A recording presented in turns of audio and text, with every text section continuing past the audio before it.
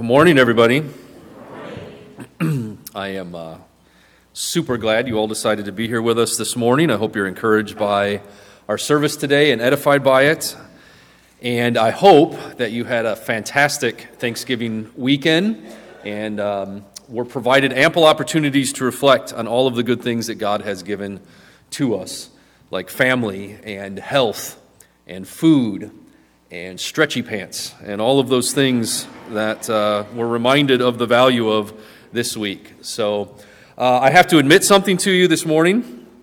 My voice is not as it should be because someone last night talked me into showing off my opera singing skills, and now I'm paying the consequence for that. So I'm going to do my best to get through the lesson.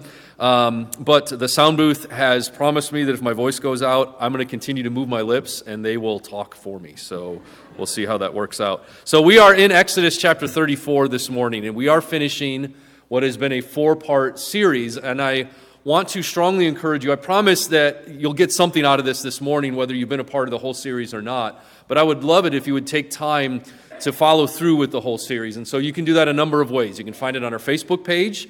You can find it on our YouTube channel, or you can even find it on our podcast. And I didn't even know until recently we had a podcast. But if you go to podcasts and just search for Mission Viejo Church of Christ, you can find it there as well. But I encourage you to follow along through the whole series. We've been going through 3 very important chapters in the book of Exodus, Exodus chapters 32 through 34, talking about the events that transpire in those chapters and how they teach us about the heart of our God. And so last week we got most of the way through chapter 33, and we ended up with talking about the fact that Moses acts as an in-between between the sinful people of Israel and Almighty righteous God, and he is an intercessor on their behalf. And on the heels of their great rebellion, when they break covenant with God and create a golden calf, Moses is pleading on their behalf for God, based on what Moses knows about God to be true, for him to extend them grace and mercy. And of course, God does that, but the events are not over yet. And so we're going to pick up where we left off last week. And we talked about this verse 17. The Lord said to Moses, based on Moses' intercession and pleading, he says, "This very thing that you have spoken, I will do. For you have found favor in my sight, and I know you by name." And we talked about the intimacy that Moses enjoyed with God. So Moses makes intercession on behalf of Israel. God listens to that intercession, but Moses isn't done yet. Moses is going to keep pushing. There's something that Moses is not yet satisfied by, and he sees an opportunity here to be bold enough to ask something even more from God. And this is what he asks in the following verse. In Exodus 33 and verse 18, he says, Moses asked, "Please show me your glory." It's a very simple request, but it's a profound request. And I want to try to get at the heart of what it is exactly that Moses is asking from God when he asks, "Please show me your glory." So let me take you back a few chapters into Exodus and just show you a couple things that happened in Exodus chapter 24. What Moses might be doing here is going back to something he had already experienced and asking for a repeat of that experience. If you go back to Exodus chapter 24, verses 1 and 2, it reads this, Then he said to Moses, this is God speaking to Moses, "Come up to the Lord, you and Aaron, Nadab and Abihu," those are Aaron's sons, "and 70 of the elders of Israel, and worship from afar. Moses alone shall come near to the Lord, but the others shall not come near, and the people shall not come up with him." So as God is getting ready to kind of solidify the covenant agreement that he's made with Israel, and specifically God's part of the covenant, the promises that he's made, he's inviting certain people to come up onto the mountain. Moses, Aaron, Aaron's 2 sons, and 70 of the elders of Israel. Everybody else is to stay at the foot of the mountain that he commanded, but he's inviting certain people to get closer to his presence. Then you skip ahead a little later in that same chapter, and it says, "Then Moses and Aaron, Nadab and Abihu, and 70 of the elders of Israel went up, and they saw the God of Israel." It's very interesting because he talked last week about how God's presence was going with them, right? And how was that manifest?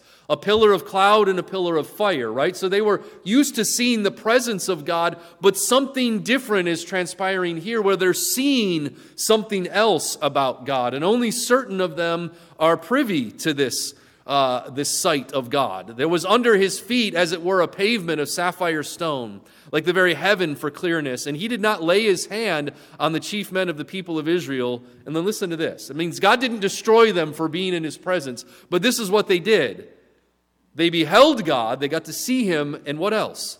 And they ate and drank. They literally go up onto the mountain to kind of share a meal with God himself. It's an amazing story, and one that I wish Moses would have given us a lot more insight into, but he doesn't. But I just want you to see that Moses was part of a group of men that were invited to draw nearer to the presence of God. And so it could be that Moses is simply saying, God, please repeat that so we know that you're serious about your covenant faithfulness here. And then that chapter ends with this. It says, now the appearance of the glory of the Lord, they've seen the glory of the Lord, was like a devouring fire on the top of the mountain in the sight of the people of Israel. So remember, Moses goes up, Aaron goes up, Nadab and Abihu go up, 70 of the elders of Israel go up, but it's only Moses that does the following. Moses entered the cloud and went up on the mountain, and Moses was on the mountain 40 days and 40 nights. It's like Moses got to enter into the very presence of God. His glory is on the mountain in the cloud in this consuming fire. Everybody else has to retreat back down the mountain, but Moses alone gets to go enter into that glory of God. So it could be, I'm just showing you that maybe what Moses is getting at here is, hey God, remember when you let me be a part of your presence and see your glory? Could we do a repeat of that? But I think something even more is in Moses' words here. I don't think he's just asking for a repeat of what he already experienced. I think he's pressing God for God to show Moses even more of his glory. Let me even further into your presence. Because what Moses really wants more than anything in this chapter is to come to a more fuller understanding of who God is. And so, God, show me even more of your glory, this part of God that not everyone gets to see. And so we get to verses 19 and 20 back in chapter 33 now. And it says this, he said, and I will make all my goodness. So this is God's answer to Moses' request. Let me see your glory. And this is what God says. I will make all my goodness pass before you and will proclaim before you my name, the Lord. And I will be gracious to whom I will be gracious. And I will show mercy on whom I will show mercy. But he said, you cannot see my face, for man shall not see me and live. Okay, what is going on here?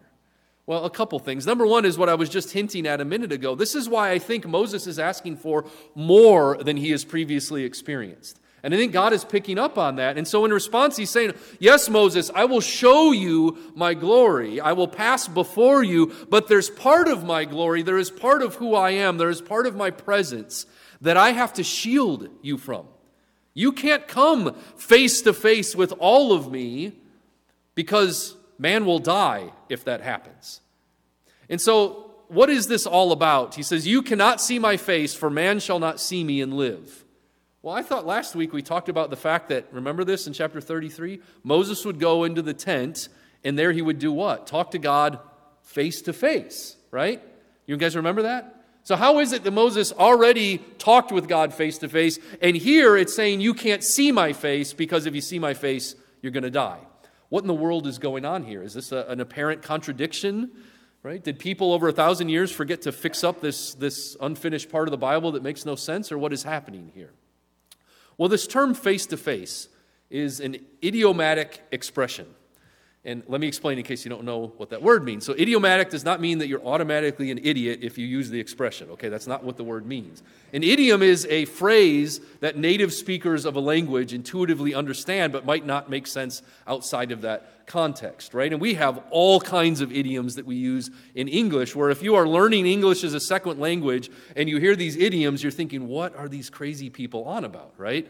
This is an idiomatic expression. The Israelites used this expression just to describe the reality of a relationship that was intimate in nature. If you knew someone face to face, it just meant that you enjoyed a certain level of intimacy in your relationship with that people. But what this phrase is not doing is making some grand statement about the physiology of God. In other words, it's not saying God had a human face and Moses had a human face, and when the two of them talked together, their faces got really close. That's not what this is about. It's just expressing the closeness that Moses had with God. And so that's what face-to-face is all about. And so when God says, you cannot see my face and live, he's not saying, Moses, you can't lay eyes on this physical part of my physical body, which is my face, as if God has a human face. That's not what he's talking about.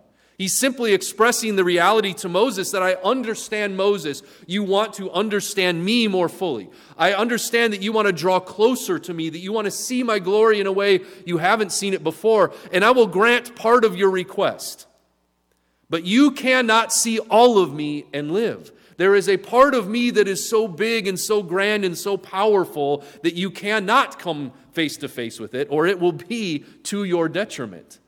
And we learn something in this about the nature of our God, right? That we only know God in so much as he's willing to reveal himself to us. And he's revealing himself to Israel through Moses here, but there's part of him that he has to hold back because we're not ready for it yet.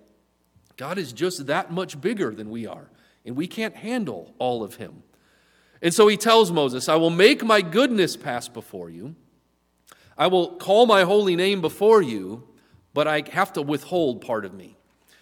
And so we get to verses 21 and 23. And the Lord said, behold, there's a place by me where you shall stand on the rock. And while my glory passes by, I will put you in a cleft of the rock. And I will cover you with my hand until I have passed by. And then I will take away my hand, and you shall see my back, but my face shall not be seen. And again, all of this is just this anthropomorphic way of us helping to come to terms with what is transpiring here. God's going to put Moses in a big crack in a rock.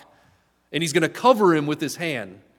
And as he passes by, Moses gets to see God walk away from him. But he doesn't get to see his face. And maybe you've got this picture of God as this giant human-like form, right? And his big hand is covering Moses in the rock. But it's just helping us try to understand that God is going to let Moses see part of his glory, but not all of it. You understand? And so what part of God is God going to allow Moses to see? That's the question here. What part of God is he going to reveal to Moses? And what is Moses going to learn about his God through this interaction? Last week, you'll recall that I drew some parallels between Moses and Jesus and how Moses points us towards the need for a better intercessor and how Jesus fulfilled that role. Okay, we're going to do that again, draw some parallels between Moses and Jesus this morning. Now let's start here. John chapter 1 and verse 14. We talked about this verse last week, right? We talked about Jesus taking on flesh and dwelling amongst us, where he literally established a tent among us, calling us back to this very story in the Exodus narrative. Well, let me show you some parallels here again. And the Word became flesh and dwelt among us, and we have seen his, what's the word? Glory. The very thing Moses was asking to see from God. Show me your glory. You think John just accidentally uses this language? No, he's drawing us back to this encounter Moses had with God. Just like Moses wanted to see that part of God that he hadn't yet revealed, this is what Jesus does. He comes and reveals that intimate inward part of our Creator to us. So that when we see Jesus, we see his glory, glory as of the only Son from the Father. And then he says this, full of grace and truth. And the vocabulary used there is the same vocabulary that the Septuagint, that's the Greek translation of the Old Testament that those early disciples were familiar with. It's the same vocabulary that it uses when it translates the language God uses in chapter 34 to describe himself. In other words, everything John is doing here is pointing us back to Exodus chapters 33 and 34. And he's saying that Jesus does something for us that even Moses didn't get to experience when he experienced God in this intimate manner. And then you skip down to verses 17 and 18. And he says, for the law was given through Moses, grace and truth, there's that terminology again, come through Jesus Christ. These parts of God that God is about to reveal to Moses, Jesus more fully and more perfectly reveals to us. And then he says this, And this is where punctuation becomes important. No one has ever seen God, and then there's a semicolon there, right? There's a break in thought. This is the way, I'm reading from the ESV here, this is the way these translators are trying to get us to understand what John is communicating to us. No one has ever seen God. Okay, well, Moses got to see God, right? Well, what part of him? His backside as he walked away, right? So he saw part of God. Abraham got to converse with God in human form. Try to wrap your head around that one. So people have seen parts of God, but what is John saying? No one has ever seen all of God. Because as God already pointed out, if you see his face, what happens? You can't live, right? There's parts of God that you cannot come face to face with. John is reminding us of that reality. No one has ever seen God. But then he says this, the only God who is at the Father's side. Who is that? Jesus. You catch what John does here? The only God is not in reference back to God the Father, it's in reference to God the Son. No one has ever seen God, but the only God, that's Jesus, who is at the Father's side, he has done what? Made him known. Jesus has manifested God to us in a way that God himself didn't even manifest himself to Moses when Moses asked for that kind of manifestation. In other words, Jesus has more fully revealed the heart and nature of our God to us than God was able to do through Moses even at that time. I want you to think about that. In all of Israel at the time, it was only Moses who got to experience that part of God. And John is telling us that through Jesus, we all get to experience that part of God in a fuller way than even Moses got to experience. It's an amazing thing to come to terms with and wrap your head around that this is what Jesus has done. He has revealed that inward part of God to us in a way that no one has ever experienced before. Jesus does that for us. And all of this ties back into these chapters in Exodus that we're talking about now. Listen to some things that other New Testament writers have to say about this reality. Paul in Colossians chapter 1, verses 15 through 20, he is the image of the invisible God. You can't see that invisible part of God, but you can see Jesus. And when you see Jesus, who are you really looking at? God. He is the image of the invisible God, the firstborn of all creation. And then listen to this. For in him all the fullness of God was pleased to dwell. It wasn't like 75% of God. It wasn't 85% of God. It wasn't all but that face-to-face part that we can't see. The fullness of God dwells in Jesus. And so when we look at Jesus and we come face-to-face with Jesus, we are experiencing God in the fullest. There's no part of himself that he's withholding through his Son. I want you to think about that. Here's another passage, Hebrews chapter 1 and verse 3. And I encourage you to read the first 4 verses of Hebrews. It's amazing. But this is what he says in verse 3. Jesus is the radiance of, here's that word again, the glory of God. That part of God that Moses wanted to see so badly. Jesus is the radiance of that part of God and the exact imprint of his nature. And he upholds the universe by the word of his power. All that is who Jesus is and what he does for us. He helps us experience God in a way that Moses wanted to. He helps us come face to face with our Creator. Okay, back to chapter 34 now. We've walked through chapter 33. Follow along with me in chapter 34 if you would. Let me just read the first 7 verses. Tyler read verses 6 and 7. Let's read all 7 of them together. So Exodus chapter 34. And I want you to see what the conclusion of this whole narrative is. What ends up happening as a final result of all of this. So the Lord said to Moses, cut for yourself 2 tablets of stone like the first, and I will write on the tablets the words that were on the first tablets, which you broke. Why did he break them? Remember? Because he was mad. He was really mad. When he came down the mountain and saw what they were doing, he smashed the tablets on the ground. God's reminding him of that. We're going to redo this whole thing. We are going to renew the covenant. Be ready by the morning and come up in the morning to Mount Sinai and present yourself there to me on the top of the mountain. No one shall come up with you, and let no one be seen throughout all the mountain. Let no flocks or herds graze opposite the mountain. This is all like the instruction was given the first time around. Verse 4, so Moses cut 2 tablets of stone like the first. He rose early in the morning, went up on Mount Sinai as the Lord had commanded him, and took in his hand 2 tablets of stone. The Lord descended in the cloud and stood with him there and proclaimed the name of the Lord. And the Lord passed before him and proclaimed, the Lord, a God merciful and gracious, slow to anger, and abounding in steadfast love and faithfulness, keeping steadfast love for thousands, forgiving iniquity and transgression and sin. This is how God appears before Moses, and in granting Moses' request to understand him more fully, this is how God does it. You want to know who I am, Moses? This is who I am. And this is God's summary, in a way, of everything that Israel had just watched God do. What did Israel deserve because of their rebellion? What did they deserve? They deserved punishment. They deserved death. They deserved to be cut off from the promises of God, and yet instead, what do they receive? They receive a renewal of the covenant. Romans chapter 6 and verse 23. You guys remember what that one says? For the wages of sin is death, but the free gift of God is what? Eternal life in Christ Jesus our Lord. What do we deserve because of our rebellion? We deserve to be cut off from God. What do we instead get extended as a gift? The gift of grace that results in what? A renewal of the covenant and an eternal home with Him. Jesus came to illustrate this to us more perfectly, but God is trying to show Moses this reality here. Israel deserved the punishment God wanted to give them. Moses intercedes, and instead, what do they get? A renewal of the covenant. This is who God is. This is who God is.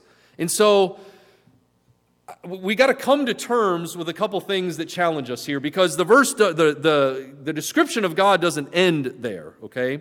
It says, but who will by no means clear the guilty, visiting the iniquity of the fathers on the children and the children's children to the third and the fourth generation. So God is full of grace and mercy, and yet some people are still going to pay the penalty for sin. And this gives us a pause. And we say, well, how do we make sense out of this? It would be great if you just gave us the first part, God, but what about that second part? And what do we do with that? And how do we come to terms with that? And this is why I think it's such a challenge. There's a passage that a lot of us know and love very much because it also helps to frame our understanding of who God is. It's in Ezekiel chapter 18 and verse 20. And it's talking about the fact that God doesn't hold subsequent generations responsible for the sin of their forefathers. He just comes out and says, the soul who sins shall die.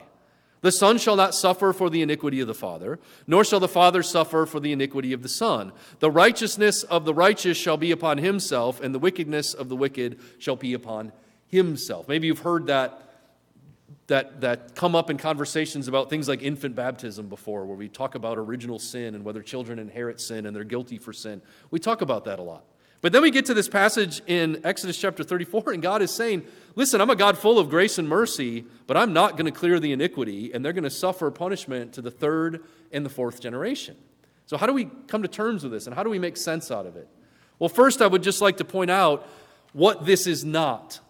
We do not read Exodus 34, verses 6 and 7 as if it's a mathematic formula for understanding the nature of grace and mercy.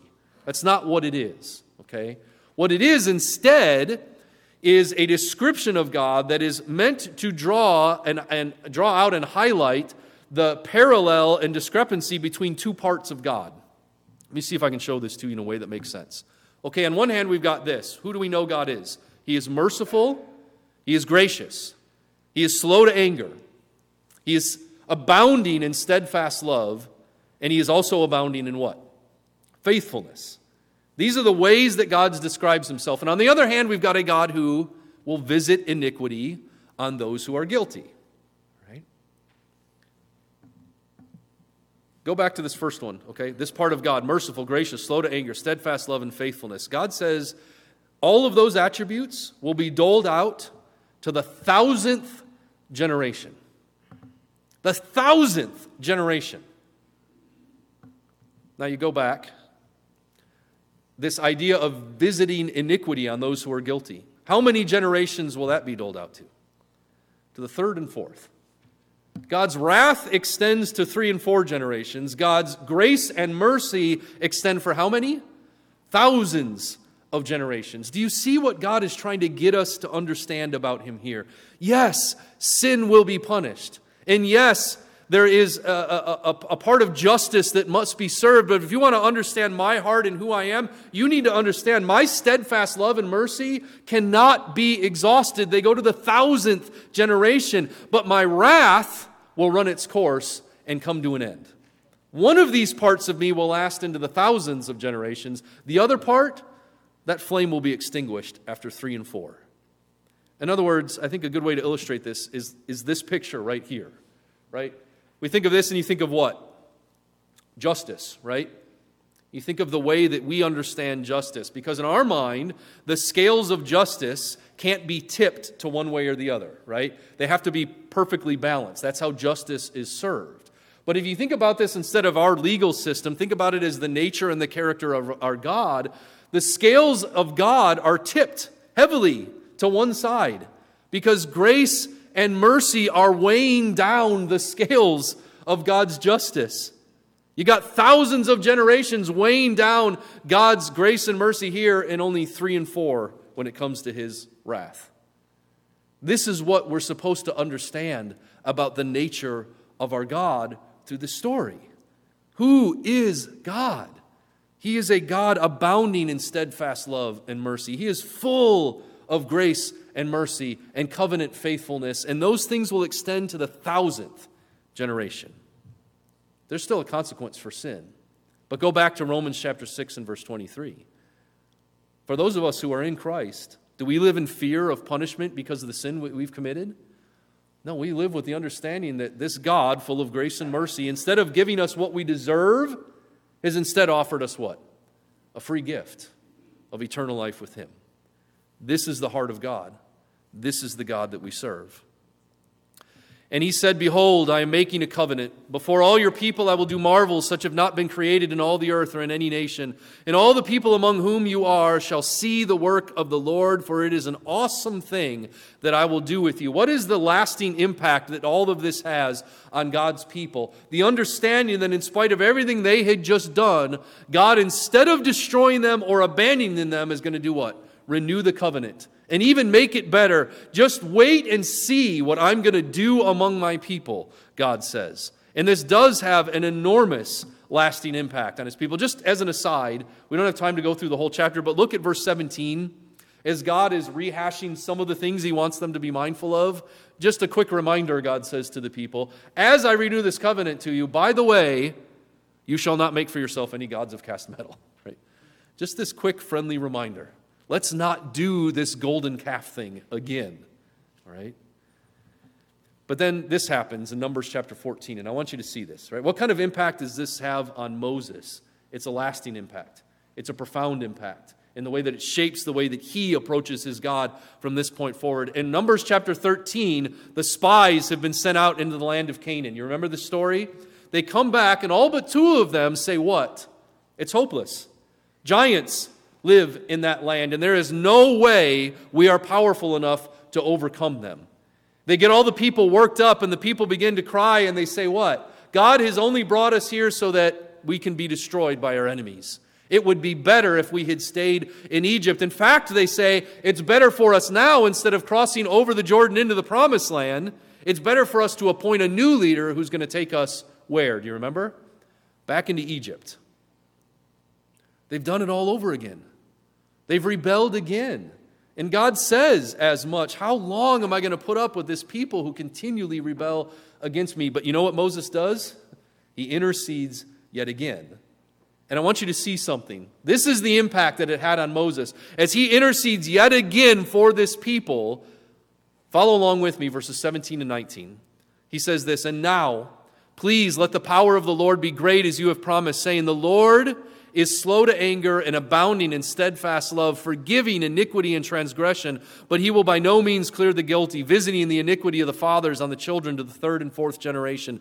Please pardon the iniquity of this people according to the greatness of your steadfast love, just as you have forgiven this people from Egypt until now. You catch what Moses does? He says, God, forgive them again, and he's confident this time in his request because he says, this is who you told me you are. So I'm reminding you again, please do what you always do and forgive this people yet again. What kind of impact did this story have on Moses? An enormous impact. So much so that this is who he began to think God was. This is how he framed God in his mind, that yes, the people have rebelled again, but I know who you are, God, and I know you are ready to forgive. And so I'm asking you again to just do what you always do and forgive your covenant people. And what does God do? He forgives yet again. Now, was there consequence for that rebellion? Yeah, there was. That whole generation, apart from two of them, never got to make it where? Into the promised land. But did God abandon his covenant promise? No, he didn't. That subsequent generation made it over the Jordan through the leadership of Joshua, and they received those promises God had made because God is always faithful. This is who God is. What kind of impact does it have on us today?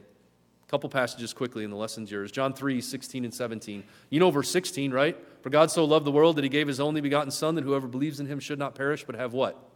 Everlasting life. You remember verse 17? For God did not send his Son into the world to condemn the world, but in order that the world might be saved through him. Moses was right. This is who God is. He is a God always ready to forgive, always ready to extend grace and mercy and steadfast love. This is who God is. This is what we can expect from our God. And of course, it's made manifest to us most perfectly through the sacrifice of Christ. 2 Peter 3 in verse 9, the Lord is not slow to fulfill his promise, as some count slowness. We just talked about this in Glenn's class on Wednesday night. What is God waiting for? Maranatha, what does that mean? Anybody? Lord, come quickly. You guys ever pray that? I'm asking honestly. You ever fervently pray for Christ's return? Do you look forward to it? Or do you hope he gives you just a little more time to, do some stuff?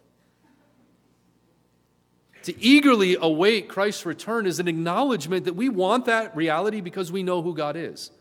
We look forward to his return because we look forward to the judgment, knowing that we stand before the judgment seat of God. It's not condemnation that awaits us, but what? The promise of an eternal home with him. But what is he waiting for? It's been 2,000 years. I thought this was going to happen quickly, and yet the world continues to get more and more corrupt. Why is he waiting so long? Well, he's not slow. He hasn't forgotten about his promise. This is what he's waiting for. He's patient towards you, not wishing that any should perish, but that all should reach repentance. Do you understand? The way that we think about God is so important because it colors the way that we approach him, the way that we read Scripture. What is God waiting for? Just so that he's got more people to condemn to hell? No. So he's got more people to call home with him. This is who God is in his heart of hearts. Romans chapter 2, verses 4 and 5. What does this mean for us? Right? How do we react to a God who is abundant in steadfast love and mercy? How do we react to a God who is always willing to extend grace to us? Or do you presume on the riches of his kindness and forbearance and patience, not knowing that God's kindness is meant to lead you to what? Repentance. How do we react to this God knowing who he is? With repentance. But because of your hard heart and impenitent heart, you are storing up wrath for yourselves on the day of wrath, when God's righteous judgment will be revealed. If your reaction is all of this, is just to use it as an excuse to continue in sin. If you look at all of this and you realize God is so abundant in grace and mercy that I've got more time before I really have to respond to him, then you have misunderstood the whole story. Paul's point here is when you read about this God and you come to terms with who he is, there is only one reaction appropriate, and it's to fall on your knees in penitence. It's to plead for grace and mercy, knowing that you'll receive it, but to plead for it because you understand that his kindness, his grace, his mercy, his covenant faithfulness are all there to draw you closer to him. And so this is where I'm ending this series this morning, is with a plea to all of you. As you survey Scripture and you continually come to terms with who God is, as you think about the 3 chapters that we've been walking through for the last few weeks, and you come to terms with a God who would continually forgive a people this stubborn and rebellious. And then you look in the mirror and you realize that you are that person. How are you going to react? How are you going to react this morning, right here and right now? How are you going to react to that? Are you going to say, okay, God is gracious, I'm going to go out and I'm going to abuse that grace this week? Or are you going to take advantage of that grace right here, right now? Because the opportunity is extended to you in this moment. In this moment right here, the opportunity is extended to you. The invitation is given to you to become His child. Take a hold of that love and that grace and that mercy and allow it to transform you into something and someone new. And if you want to take advantage of that opportunity, then we give you that chance right here and right now. Let's stand and let's sing this song together. And as we do, encourage you to think about your relationship with a God that loving and that good and that gracious and that merciful, and ask yourself, how should I respond? If you have any need from the congregation now, if there's anything we can do to serve you as you answer that question, let us know what it is. You can come forward as we stand and we sing. Let's sing.